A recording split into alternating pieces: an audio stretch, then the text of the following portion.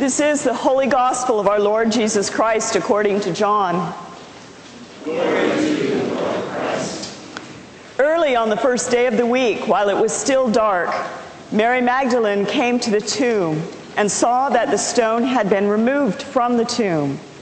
So she ran and went with Simon Peter and the other disciple, the one whom Jesus loved, and said to them, "They have taken the Lord out of the tomb, and we do not know where they have laid him."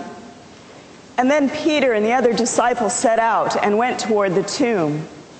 The two were running together, but the other disciple outran Peter and reached the tomb first.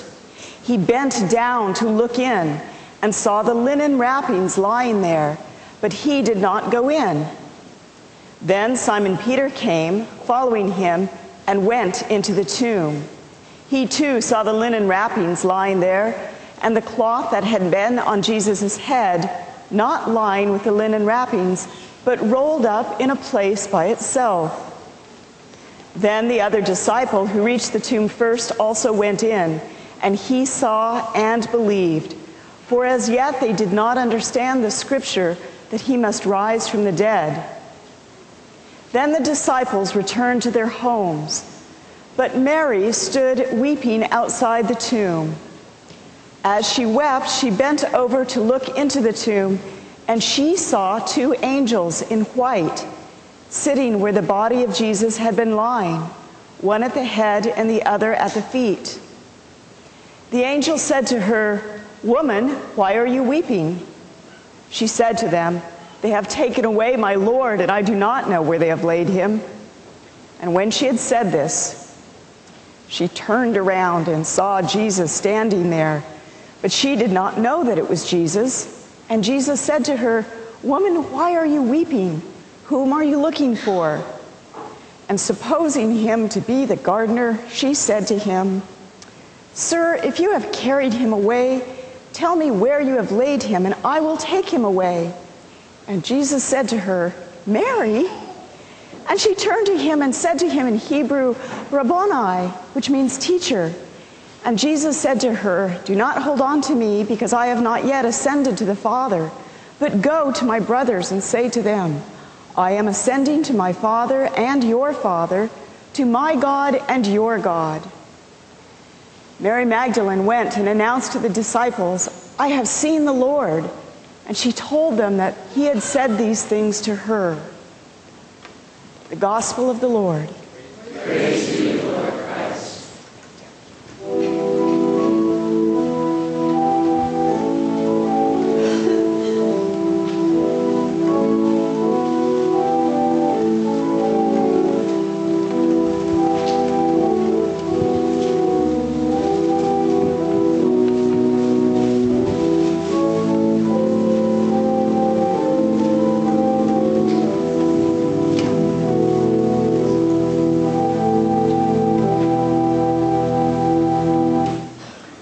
Please be seated.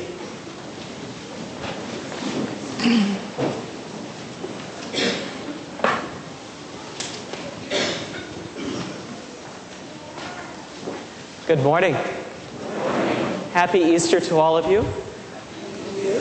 I heard we were even blessed by a rainbow over Mill Valley this morning. Yeah. Beautiful day filled with beautiful images.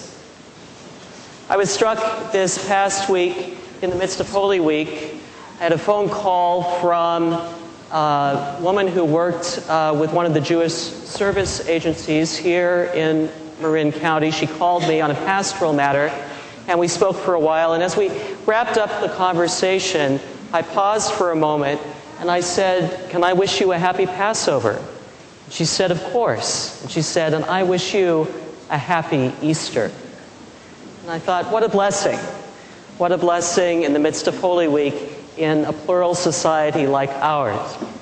By way of contrast, I received a note from one of my brothers yesterday who became party to a conversation with a school official in the Bay Area. And the conversation went something like this: "So, do you have an Easter egg hunt at your school?"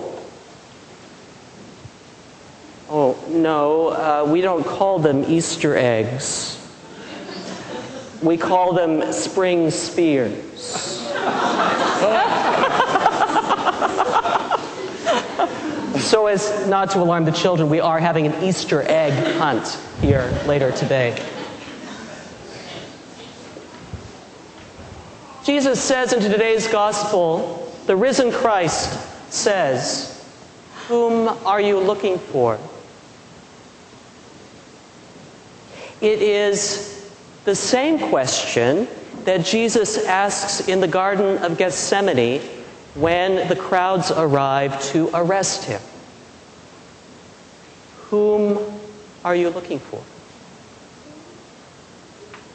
It's a question I pose to all of you today, gathered, crowded in to this place to celebrate Easter. Whom are you looking for?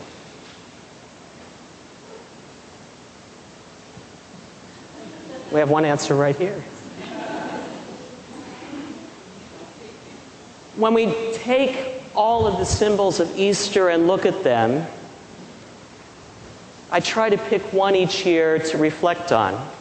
And there's one in particular that I've been resisting since I've been ordained, and that's the image of the butterfly. It's the easily dismissive side of my personality says, well, the butterfly, yeah, it's not biblical. And a lot of preachers have talked about the butterfly and how the caterpillar changes into the chrysalis, changes into the butterfly, and how that's a symbol of the resurrection, that transformation. Yeah, but the organism doesn't die. And Jesus, Scripture tells us, died very clearly and is laid in the tomb. But I want to reflect on the butterfly this day in a different way. For all of its beauty and all of its fragility. The butterfly as a symbol of the resurrection.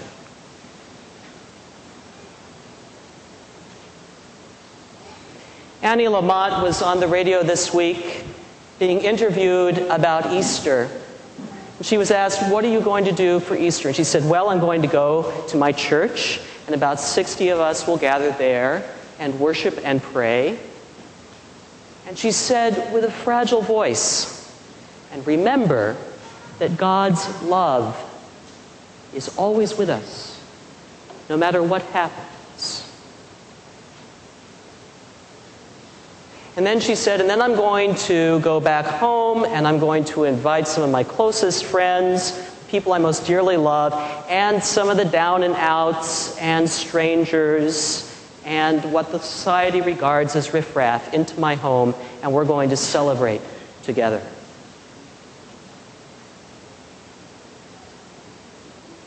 And she quoted a number of people who have said that what Easter reminds us of is that we are an Easter people living in a Good Friday world. Captures the fragility of that sense of resurrection, fragile and beautiful as a butterfly.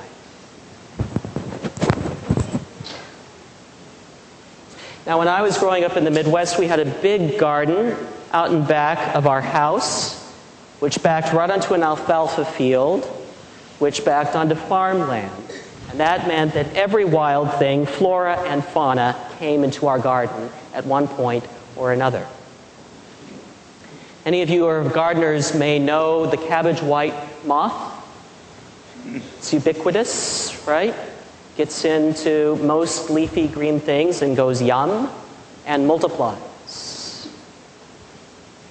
I remember being stubbornly out there trying to extinguish the cabbage white moth year after year, and it always came there.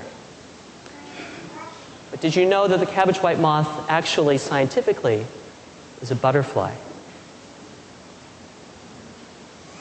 And they are perennial. They keep coming back.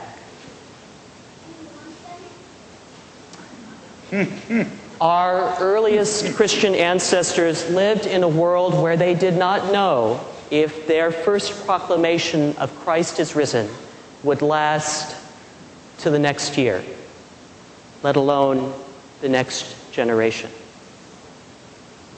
Yet, like the butterfly, that message persisted. It remains there, no matter what the world throws at it. Whether it's a little 8-year-old out there trying to thrash it, a truck on the road, or whatever the world brings by way of death. Resurrection persists. As fragile and as ephemeral as it seems, it persists. It lives on. We know that some butterflies migrate, sometimes thousands of miles. They find their way somehow, despite winds and storms and rain and birds and human activity and what have you. They find their way. Here we are, 2,000 years later. The resurrection has continued to find its way. Somewhere in that fragile, beautiful thing is a compass that has directed us, our ancestors, and those who come after us on this journey. It orients us as an Easter people. And though the world will come and try to stomp it out, and circumstances will come and try to dominate our lives,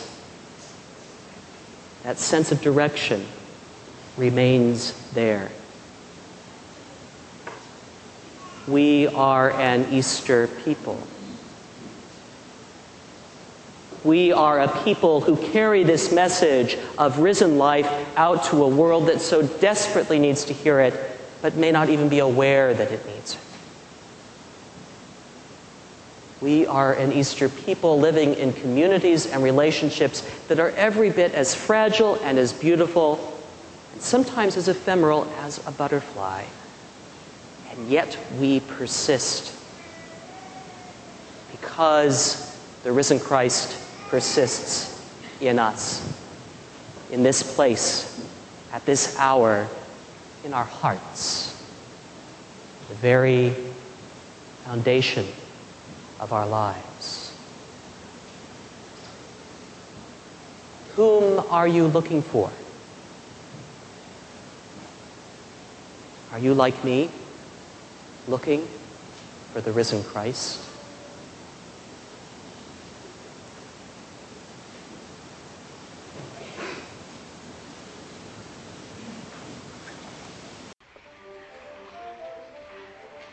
This has been a sermon podcast from the Episcopal Church of Our Savior, Mill Valley, California.